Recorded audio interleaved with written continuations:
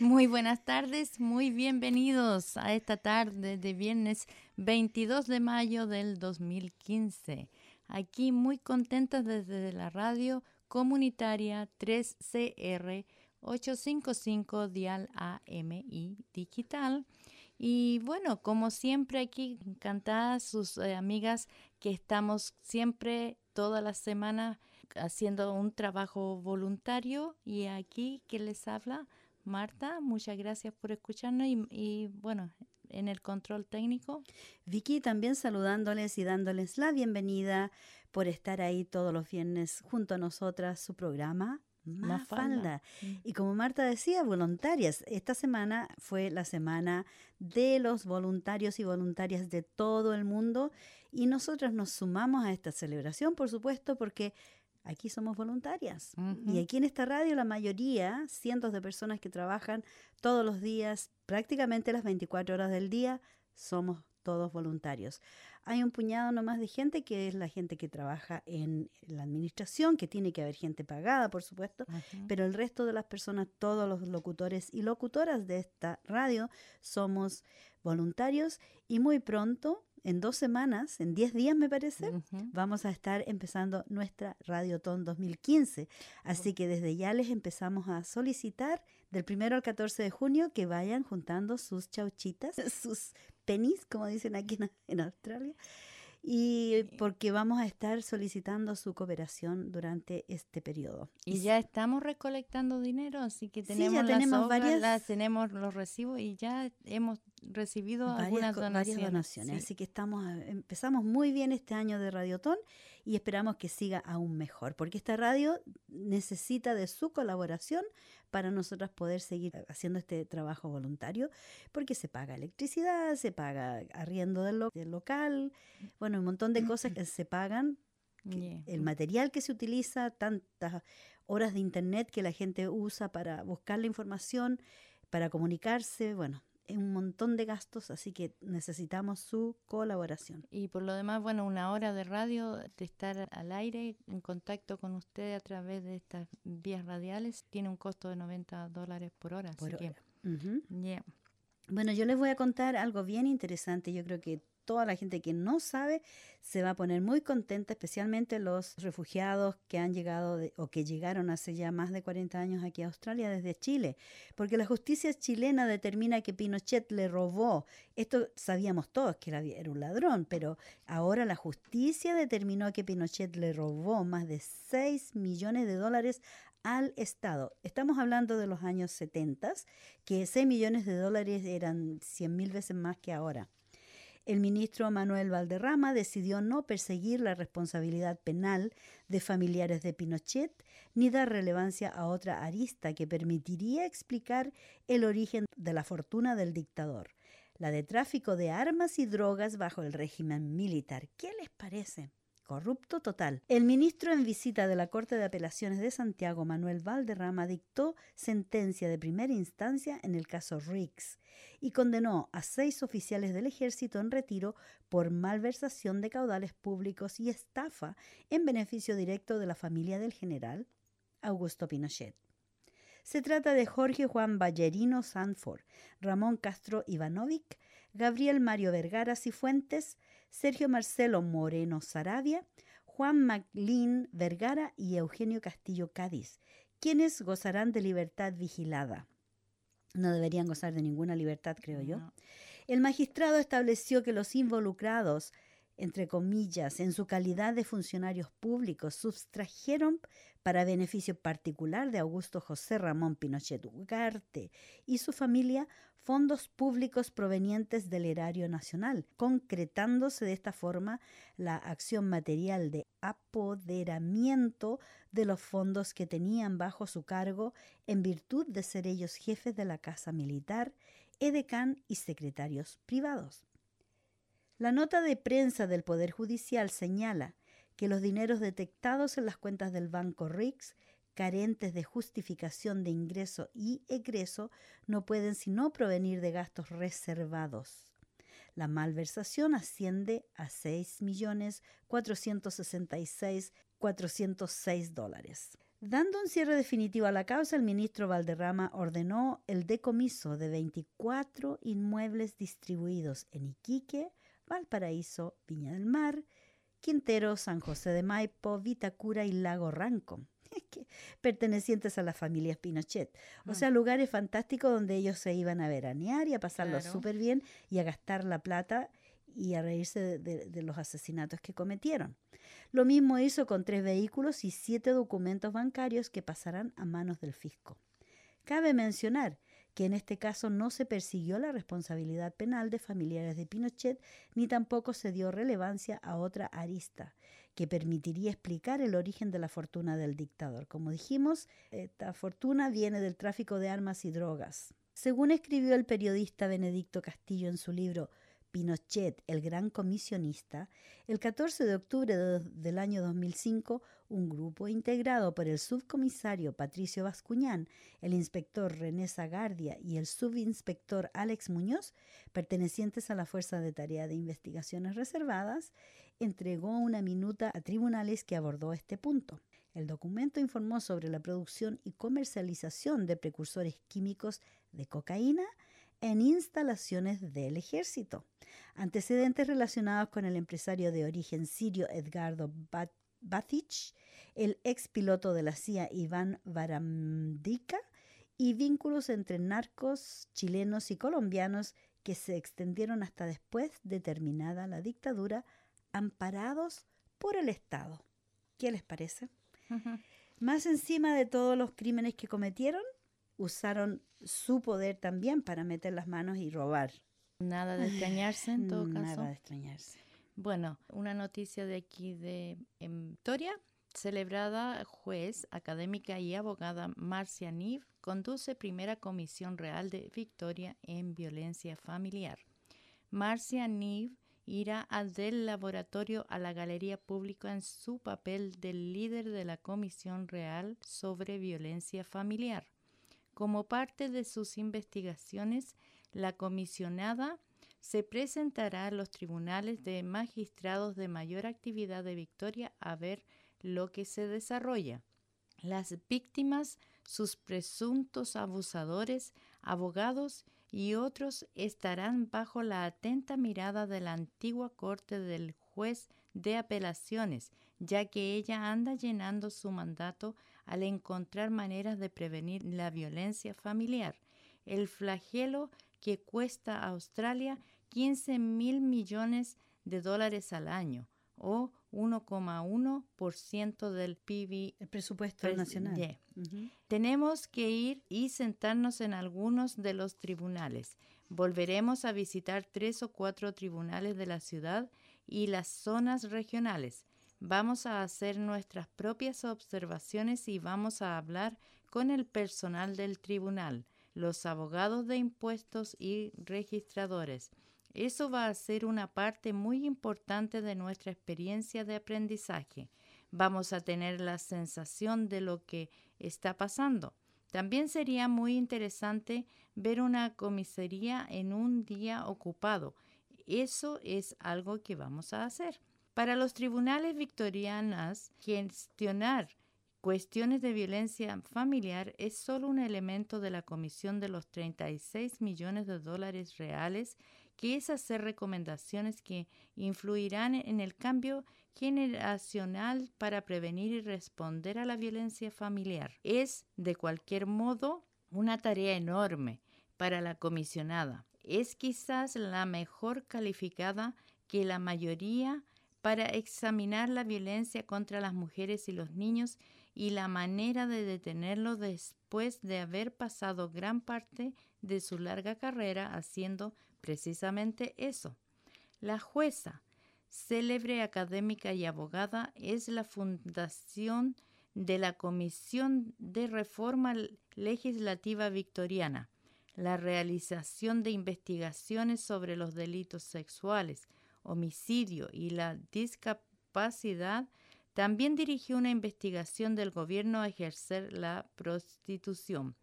En el establecimiento de un marco preventivo, la comisionada y los comisionados adjuntos a tiempo parcial Patricia Faulkner y Tony Nicholson consultarán ampliamente a través de sistemas de violencia familiar.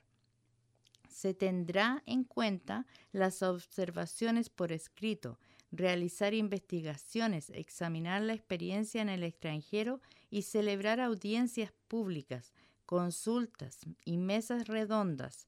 El papel de los hospitales, los médicos, refugios de mujeres, la educación, los programas de rehabilitación, las respuestas de la policía y la dotación de recursos, órdenes de prevención, los tribunales y condena, todo estará bajo el microscopio. También se considerarán las campañas exitosas de salud pública. Nada está fuera de límites en la búsqueda de formas prácticas para apoyar a las víctimas y mejorar la intervención temprana y la integración y coordinación de los esfuerzos de respuesta a corto y largo plazo. El plazo de la comisión para reportar y hacer recomendaciones es el 29 de febrero del año 2016. El reloj no se detiene y no es ninguna sorpresa que en una entrevista de la comisionada en la segunda semana de la investigación, el tiempo es la esencia. Es grande, pero hay una buena cantidad de conocimientos por ahí, por lo que en cierta medida estamos tirando todos juntos para lograr un buen resultado. Bueno, la comisionada dijo también que la falta de un sistema integrado de información del sistema de justicia era un problema.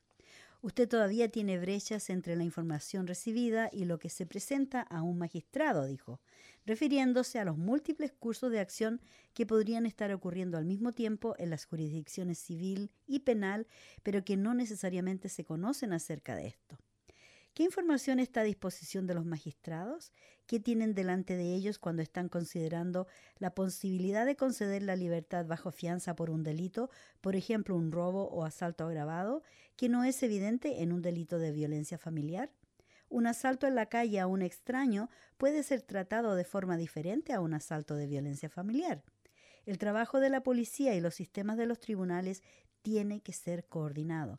Es precisamente por este problema que recuerdo muy bien cuando sucedió el caso de Luke Batty, que todos los servicios, habían un montón de servicios trabajando con esta familia, pero no había comunicación entre los servicios. La policía estaba por un lado haciendo una cosa, el tribunal por otro lado estaba haciendo otra cosa, y no había un sistema integrado que pudieran ellos informarse uno al otro y decir, ok, este hombre es un peligro para la sociedad, es un peligro para esta familia, porque todos estaban trabajando de manera aislada. Independiente. Bueno, el mayor uso de la tecnología es un aspecto que la comisionada tiene mucho interés en explorar en el contexto de la seguridad judicial.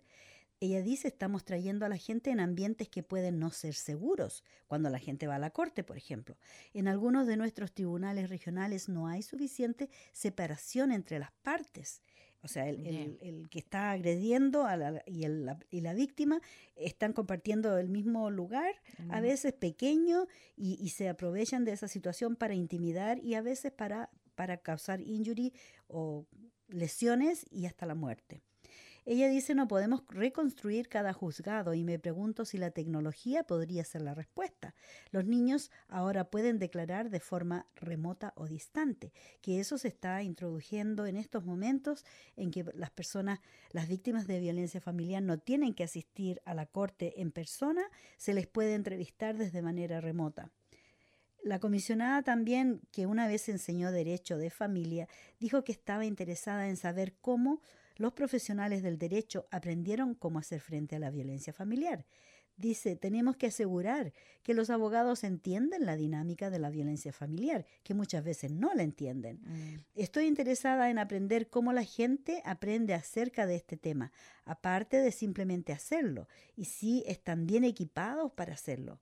¿Cómo reconocer un problema? ¿Cómo responden a un cliente usando la ley como un mecanismo para acosar a alguien? Es una pregunta difícil. Y ella dice, también animo a las comunicaciones de abogados individuales. También agregó que el cambio vendría, pero no rápidamente. Se trata de un problema arraigado que ha existido durante cientos de años. La violencia familiar se ha categorizado como algo privado.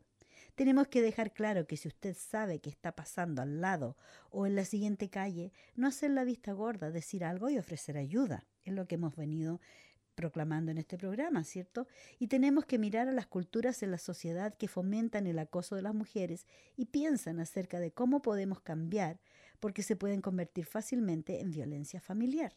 Necesitamos mujeres para enfrentarse a los matones públicamente y necesitamos que los hombres también lo hagan. Es un llamado que se le hace a toda la comunidad de reportar la violencia. No podemos, como ella dice, hacer la vista gorda porque ya no tiene cabida en esta sociedad. Eso no significa que usted intervenga, simplemente que lo reporte. Llamando a la policía al 000. Bien simple. Sí. Bueno, el gobierno de Victoria lanza familia de índices de violencia para rastrear escala de crisis. Este índice de violencia familiar primero en el mundo para comprender mejor la magnitud de la crisis.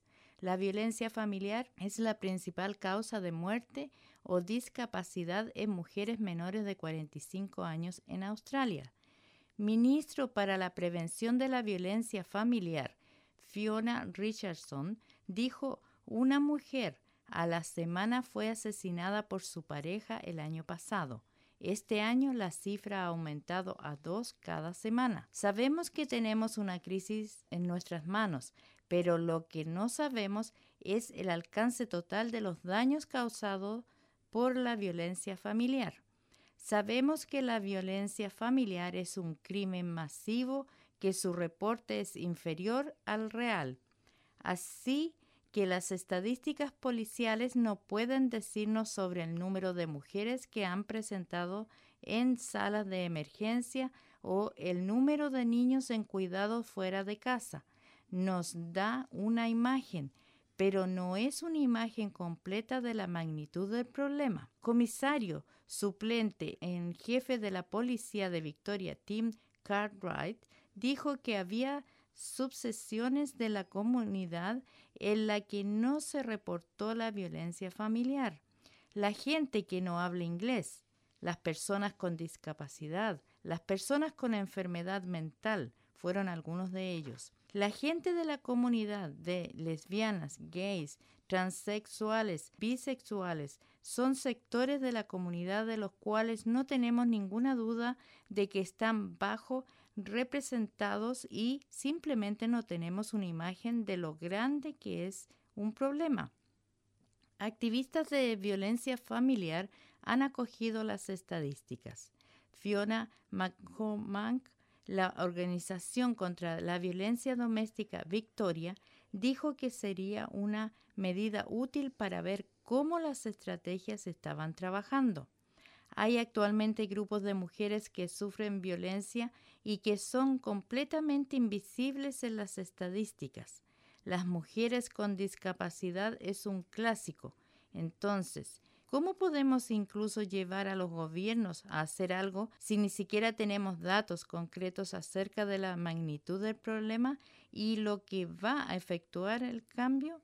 Vamos a ser capaces de introducir diferentes intervenciones y medir si están teniendo un impacto. Sin embargo, ella dijo que el índice de violencia en la familia victoriana debe ser apoyada con financiación específica para el sector para que sea eficaz. Bueno, es importante también recalcar que en el gobierno de Victoria, o el gobierno de Victoria más bien dicho, viendo este asunto de la violencia familiar, en estos momentos hay una investigación muy grande y en vista de que los niños son siempre las víctimas colaterales que le llaman de la violencia familiar, a veces son las víctimas directas de la violencia. El señor Daniel Andrews ha introducido un nuevo programa por el cual se han empleado 110 trabajadoras para Child Protection, protección del niño. Se incorporó este número al número ya existente de trabajadoras porque obviamente es una necesidad muy grande que existe en esta sociedad. Ahora esperamos que esas trabajadoras tengan la capacidad para... Obviamente son bien entrenadas, sí. son personas entrenadas para trabajar en la protección del niño. También aseguran que la violencia de género es cotidiana y sistemática en Colombia. Y yo diría en muchos países, en casi la mayoría de los países, pero en Colombia la violencia sexual contra las mujeres se produce de manera cotidiana, sistemática y perversa.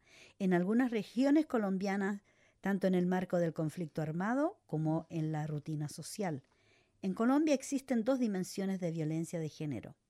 Las mujeres que sufren dentro del conflicto armado una violencia sexual feroz, programada y estratégica, y las que son víctimas de la rutina social en la que esta práctica está normalizada y naturalizada, que también se recordó la importancia de que existan organizaciones femeninas que hagan de contrapeso a esa violencia y que transformen esos regímenes patriarcales que han naturalizado sistemas de terror contra las mujeres. En medio de la guerra y de la violencia, las corrientes feministas fuertes y articuladas, cuya lucha se ve reflejada en movilizaciones a lo largo de todo el país y en medidas como la despenalización del aborto. En el año 2014, el Registro Único de Víctimas contabilizó 1.750 mujeres víctimas de violencia sexual en el conflicto armado, una cifra que ascendió a cerca de 6.000 y en la que también se registra el caso de violación de 600 hombres. Colombia es un país muy machista, en el que existen determinados actores cuyo discurso entiende la violencia sexual como un arma y en el que se dan casos de humillaciones y torturas públicas a mujeres transgresoras. Hay diferencia en los autoritarismos sobre las mujeres llevados a cabo por paramilitares y guerrillas, ya que los primeros cometen feroces violaciones en grupo, mientras que los segundos abusan de forma individual y como mecanismo de castigo a mujeres con autonomía y liderazgo político y social. El Estado colombiano es débil, a pesar de contar con un ejército de 500.000 hombres, ya que considera que ha sido capturado a nivel local por bandas criminales que asumen la soberanía en muchos territorios y que suponen un enorme desafío para la democracia.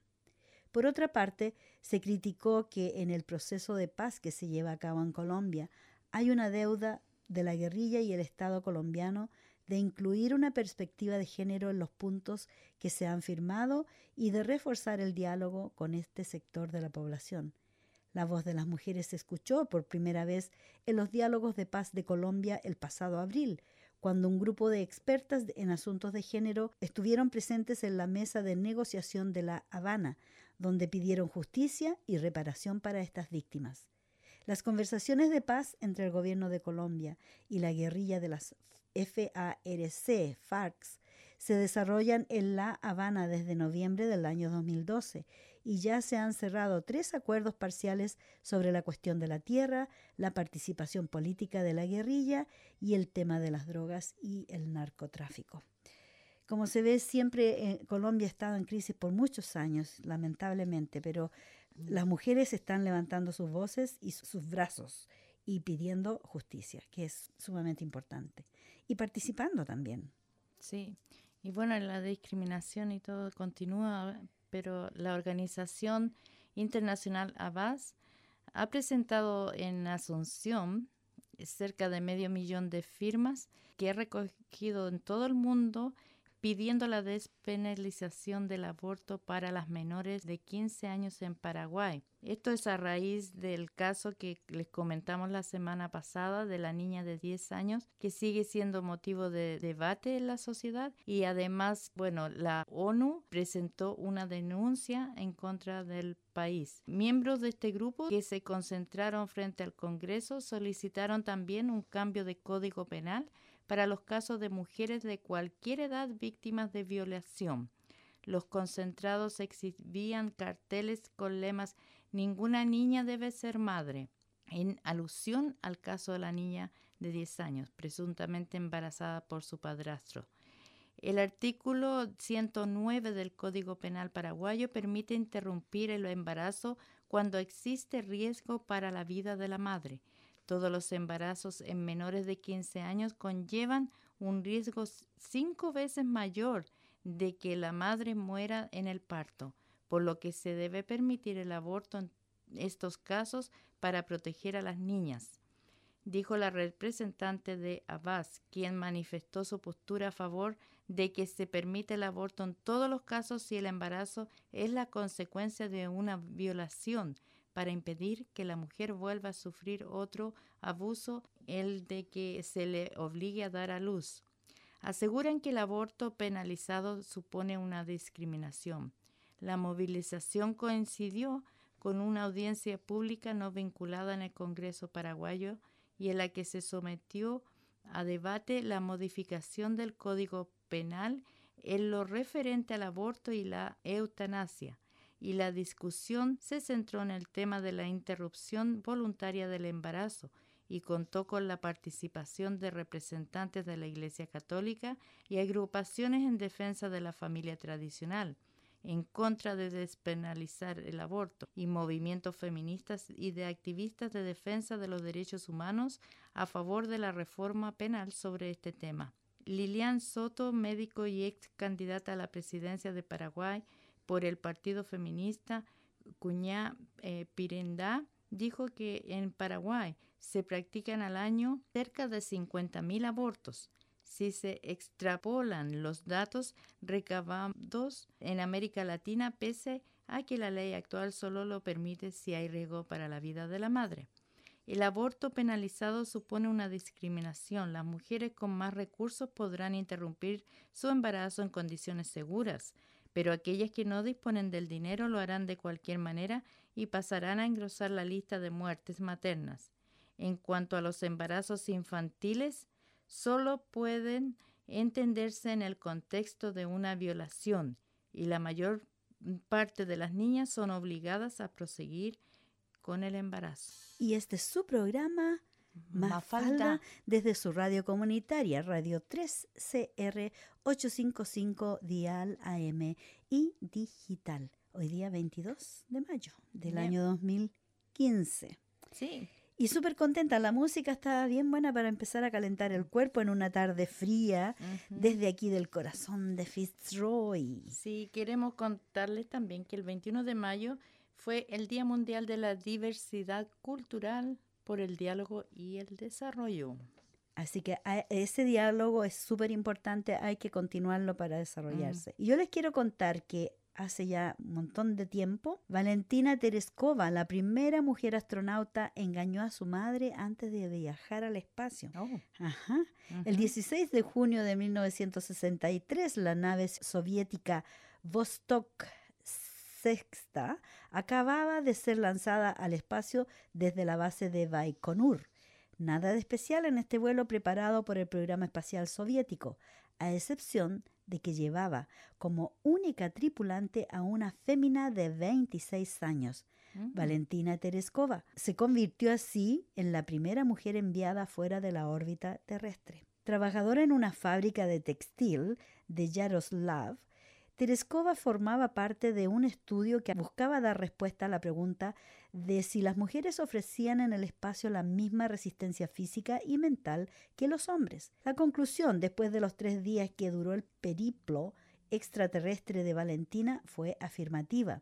Y pronto se intentó crear un equipo de mujeres que formara la primera tripulación lanzada al espacio sin presencia masculina, que finalmente quedó en una quimera. El viaje de Tereskova no fue del todo agradable.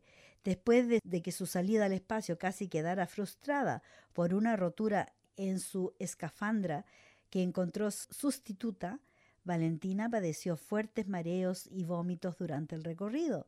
Además, a su vuelta se constató que el enérgico golpe sufrido en la cara mientras discurría la maniobra de catapultamiento le produjo un enorme moretón facial. Pobre Valentina. La mentira de Valentina a su madre. Debido a la situación política existente durante la Guerra Fría, periodo en el cual se desarrolló el viaje de Valentina al espacio, la astronauta rusa tuvo que llevar en secreto su misión incluso ante su familia. Valentina tuvo que mentir a su madre diciéndole que estaba inmersa en un programa para paracaidistas de élite. Este hecho no llamó la atención de la progenitora, puesto que sabía que su hija formaba parte del club de paracaidismo deportivo de la región de Yaroslav, su tierra natal. Por eso Valentina ha pasado a la historia.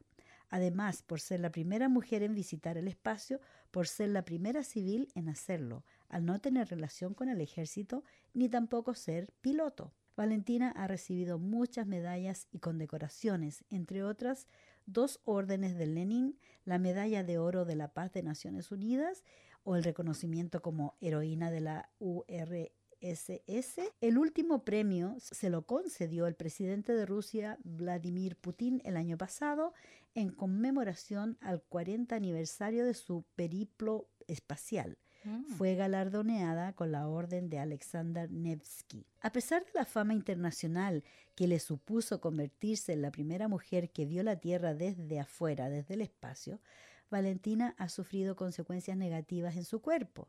Además de que a su vuelta no pudo ponerse de pie durante casi un mes por la enorme pérdida de calcio que sufrieron sus huesos.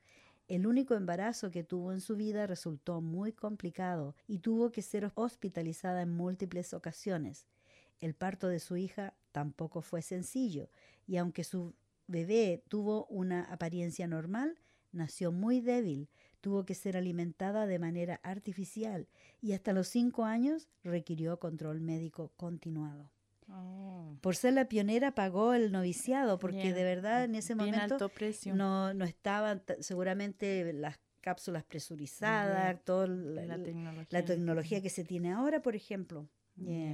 Pero qué bueno que fue la primera mujer en 1963. ¿Qué te parece? Un montón de tiempo. Sí. Harto tiempo atrás. Bueno, una ex esclava y luchadora por el abolicionismo en Estados Unidos, Harriet Tubman, ha sido elegida mediante una votación popular como la primera mujer que debería ilustrar el billete de $20. Para la Casa Blanca se trata de una maravillosa elección. Harriet fue la candidata de la asociación feminista Women on Twenties, que promovió una campaña para que las mujeres ocuparan también la superficie de la moneda estadounidense, dedicada hasta ahora solo a hombres. La imagen de Tubman sustituirá a la del presidente Andrew Jackson en los billetes de $20, los de mayor circulación en Estados Unidos. La sucesora en el 20 del 7º presidente de Estados Unidos, que curiosamente odiaba el papel moneda y prefería los doblones de oro o plata, nació en esclavitud en el condado de Dorchester, en Maryland. Tras escapar de la esclavitud, realizó 13 misiones de rescate en las que liberó a cerca de 70 esclavos utilizando la red antiesclavista conocida como ferrocarril subterráneo.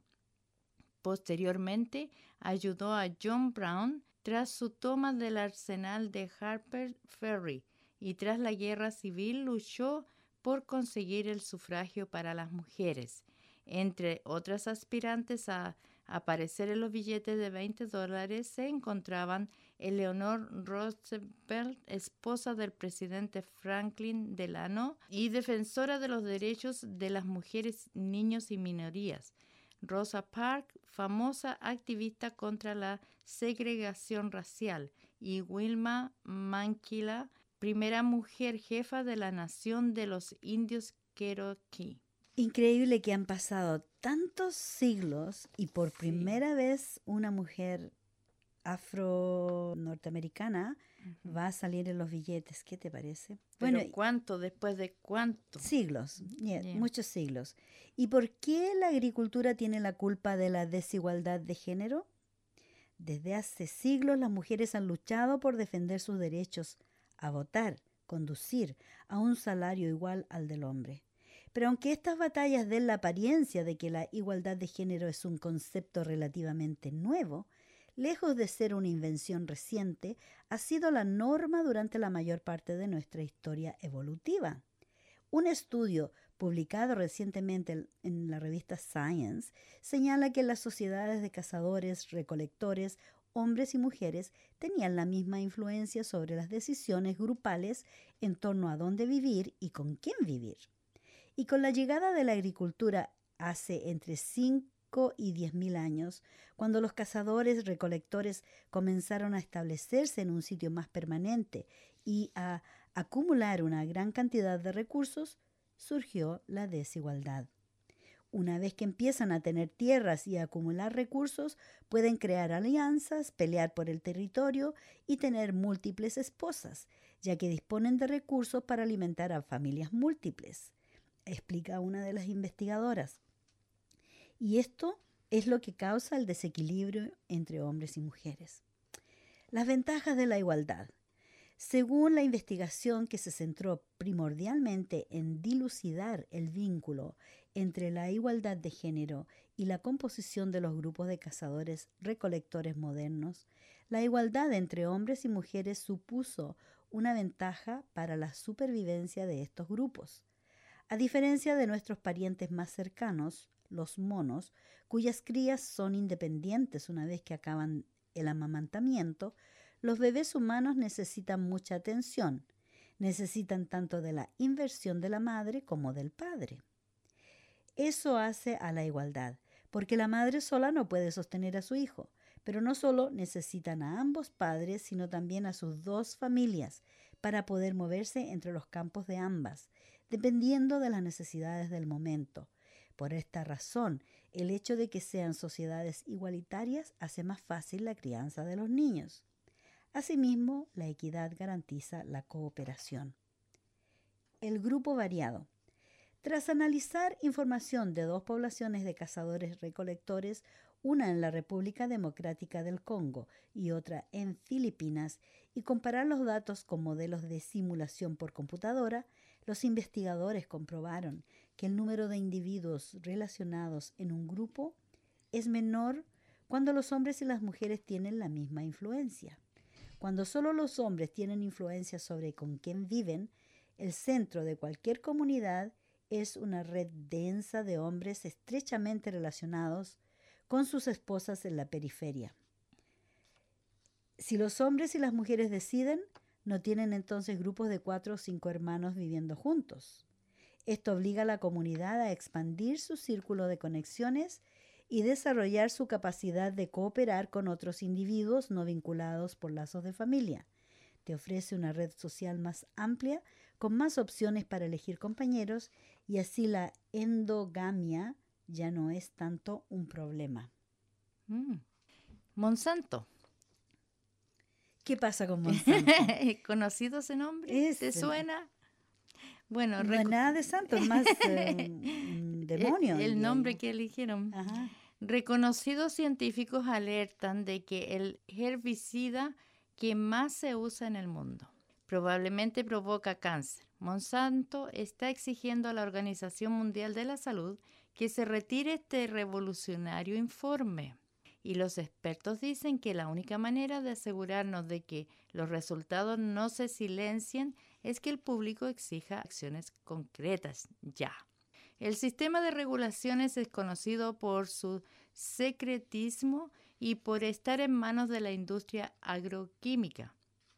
Pero tenemos un momento único ante nosotros.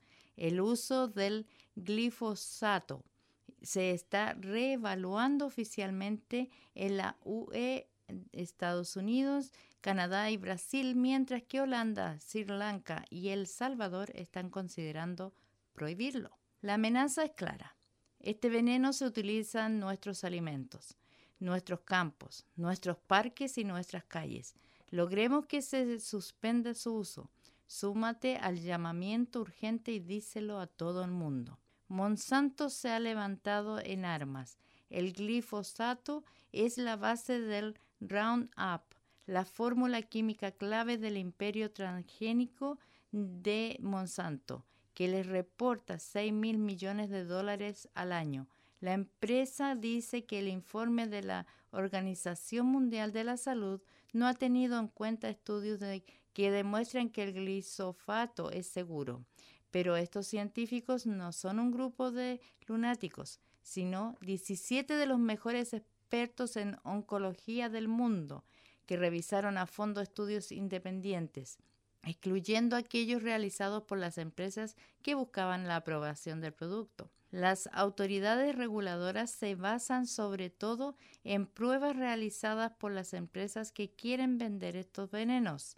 Hay resultados claves que se le ocultan al público porque contienen información comercial confidencial, y el 58% de los paneles científicos de la Agencia Europea de Seguridad Alimentaria tienen vínculos con la industria. Es una locura, pero es el sistema que tenemos. Y por eso, para asegurarnos de que este informe independiente tan crucial no se pase por alto, todos vamos a tener que tomar parte. Algunos países ya han prohibido el glifosato. Ahora que la Unidad Europea de Estados Unidos, Canadá y Brasil están revisando su uso, tenemos una oportunidad increíble de cambiar el curso de las cosas a nivel global. Hace 50 años, el pesticida DDT de Monsanto se usaba en todas partes, hasta que el esencial libro Primavera Silenciosa demostró que podía causar cáncer. Una década después, el DDT se prohibió. Si esto puede estar matándonos, no dejemos que lo comercialicen. Otros 10 años más, exijamos medidas preventivas urgentes de forma inmediata. Súmase ahora y corre la voz. Ya lo hemos hecho otras veces. En Estados Unidos contribuimos a lograr una moratoria a los neonicotinoides que están matando a las abejas y detuvimos una mega fábrica de semillas de Monsanto en Argentina. Ahora vamos a proteger nuestra salud y asegurarnos de que no nos utilizan como ratas de laboratorio. Este podría ser un punto de inflexión en la lucha por la agricultura segura y sostenible que nuestro mundo necesita. Y todavía hay información más reciente acerca de Monsanto que dice que los alimentos transgénicos causan impotencia sexual. Ojo. Desde el año 2011, científicos informan que los alimentos transgénicos causan hipogonadismo y disfunción eréctil, en asociación directa con el consumo de soja Roundup Ready de Monsanto. Según una revista de pruebas de un varón de 19 años de edad, arrojaron como resultado impotencia sexual. El mismo año, el doctor Mercola también informó que los transgénicos interfieren en la producción de espermios. Durante el año 2010, un estudio chino publicado en un journal asiático encontró que la ginesteína, que es un isoflavona de origen natural en el soja o en el soya, altera el sistema reproductor masculino al interferir con la producción de las enzimas que intervienen en el proceso de producción de espermios.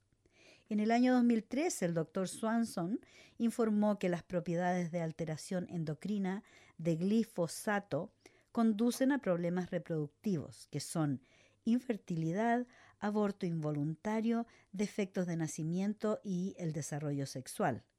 Los fetos, bebés y los niños son especialmente susceptibles porque están experimentando continuamente el crecimiento y los cambios hormonales. No solo impotencia en adultos, el glifosato causa en los niños trastornos de ansiedad, déficit de atención y autismo, y en adultos causa la demencia, Alzheimer, esquizofrenia y otros trastornos.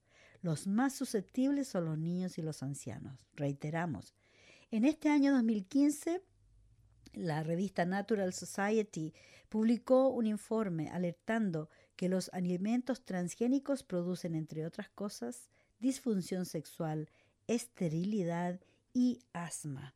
Bueno, además decir a qué se deberán tantas enfermedades nuevas y, bueno, el número creciente de personas con demencia, niños con autismo, bueno. Se ha generalizado ahora, tanto niños que le diagnostican autismo. Los niños están un poquito saltones, un poquito, como dijéramos, súper activos y les diagnostican que tienen atención, ¿cómo se dice? Deficiencia de atención o autismo. Y un montón de otras enfermedades, y va todo relacionado a la alimentación, porque hay A personas... los ingredientes que tienen Exacto. Hay personas con hijos con autismo o con hijos con deficiencia de atención que han experimentado de usar solamente alimentos orgánicos, frutas, verduras, nada que sea con químicos, nada que sea confeccionado en fábricas, Ujú. y los niños se han recuperado. Hay otros casos de personas, por ejemplo, personas con alto colesterol, con las venas infladas con grasa y qué sé yo, la sal, una cantidad enorme de sal que la gente le pone a las comidas. Y aunque no le pongamos sal a las comidas, pero si compramos un chocolate divertido, un chocolate súper dulce, qué sé yo, tiene sal. Bueno, por supuesto, las papas fritas y a todas las cosas le ponen sal y azúcar. Sí, Entonces, todo lo que se compra hecho en fábrica, producido en serie, en línea, obviamente tiene alto porcentaje. tiene porcentajes no tan solo sal y azúcar, que son extremadamente altos, pero un montón de otros ingredientes que son químicos, Sí. que son químicos como es el Preservativo. caso de Bien. Monsanto, que ha introducido tanta mugre Mm. en nuestros cultivos. Bueno, Así y que- eso, obviamente, el resultado que estamos viendo de tantas enfermedades Exacto, y desconocidas tan tanto- generalizado, o sí, sea, casi todo el mundo ahora está esperando tener Alzheimer's o demencia, porque todo el mundo está teniendo demencia. Yeah. Se llega a una edad y la gente antes vivía hasta los 100 años y no todos les daba demencia, no, pero ahora ya es casi la cosa más común de que a todo el mundo le da demencia, y es precisamente por la alimentación que tenemos. Así que, como siempre decimos, súper importante, ojalá pudiéramos crecer nuestros propios vegetales en los hogares, como se hace en muchos lugares del mundo que no tienen, por falta de dinero, no compran. Pero El- qué bueno que no compran, porque así yeah. están consumiendo algo que ellos mismos están cultivando. Pero por otro lado, cuando uno va al supermercado, a veces hay tanta variedad del mismo producto que cuesta elegir, porque hay que considerar primero que todo el precio. A veces no se mira la calidad de las cosas, sino que hay gente que tiene que comprar lo más barato. Y bueno, lo más barato a veces tampoco ponemos atención cualquier cosa que compremos de leer los ingredientes, porque las letras son tan chiquititas, y ponerse a leer cada producto, cada cosa que uno compra, va a estar toda la tarde, Mira, horas. y hay muchos productos que no se incluyen Claro, en bueno, los ingredientes. aquí estamos. Como te acuerdas la sí, conversación que teníamos con mi hija el otro día, que era, pero loca por la Nutella. Nutella, yeah. Ya la Nutella, y hay tanta gente que en el ambiente latino hacen, qué sé yo, le ponen Nutella a las tortas, le ponen Nutella. La Nutella es el peor veneno que existe, porque en realidad las nueces, o qué es lo que son, castañas me parece que son, según Yeah. dicen que es el ingrediente principal, no tiene castañas, es color, son emulsionantes o emulsificadores, no sé cómo es la Yeah. palabra, pero una cantidad enorme de azúcar, y tiene unos químicos que le dan el sabor de nueces o de castañas, pero no existen, no, el elemento natural se ha perdido porque es todo químico. Y yo recuerdo la primera vez que probé la Nutella, o Natella, que le llaman acá en Australia, se me quemó el paladar. Y yo decía, pero ¿por qué si es dulce, es solo azúcar? Obviamente mi cuerpo no estaba acostumbrado a los químicos de esta cosa que me... Yeah. Felizmente yo no la comí, pero Felizmente. sí pero nunca la pude pasar, pero sí mis hijos les fascinaba. Yeah, bueno, y a todo el mundo le Yeah. encanta, pero porque también te le ponen ingredientes que son adictivos. Yeah. Entonces Bueno, después uno... esa es la clave de todo ese tipo de productos, porque Exacto. ponen ingredientes que sean adictivos, entonces la persona vuelve a comprarlo, a seguir comprando. Exacto, aunque sabemos que hace mal. Sí. Bueno, nosotros hemos estado con una tarde muy, muy simpática con todos ustedes. Esperamos que ustedes también hayan disfrutado nuestro programa de hoy, y lamentablemente el tiempo se nos va, se nos fue muy rápido. Oye, sí, Sí, súper. sumamente rápido.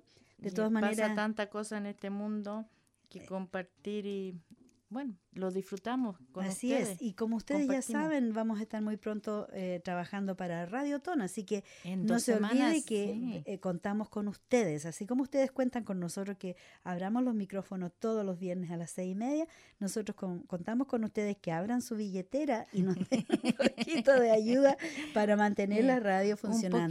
Un poquito por aquí, un poquito por allá, para juntar la cantidad que nosotros necesitamos hacer en esta Radio Ton. ¿Cuánto es, Vicky? Este año nosotras tenemos que hacer 1.100, pero en realidad la radio son como $200.000 en general que tenemos que hacer. Así que de todas maneras, nosotros queremos que ustedes piensen que a pesar de todas las cosas negativas que suceden en el mundo, la vida es un carnaval, hay que seguir viviéndola, disfrutarla al máximo, lo mejor posible y enfocarse en las cosas positivas. Y si podemos ayudar a la gente damnificada, a la gente que está sufriendo tragedia, a las personas con apoyo emocional o con educación, con lo que sea, ayudémosles, démosles la mano, porque es súper lindo poder ayudar al prójimo. Y con esa tranquilidad para el alma. Sí. Nos escuchamos la próxima semana cuando les presentemos otro programa. Mafalda. Cuídense, un abrazo gigante. Chao, chao.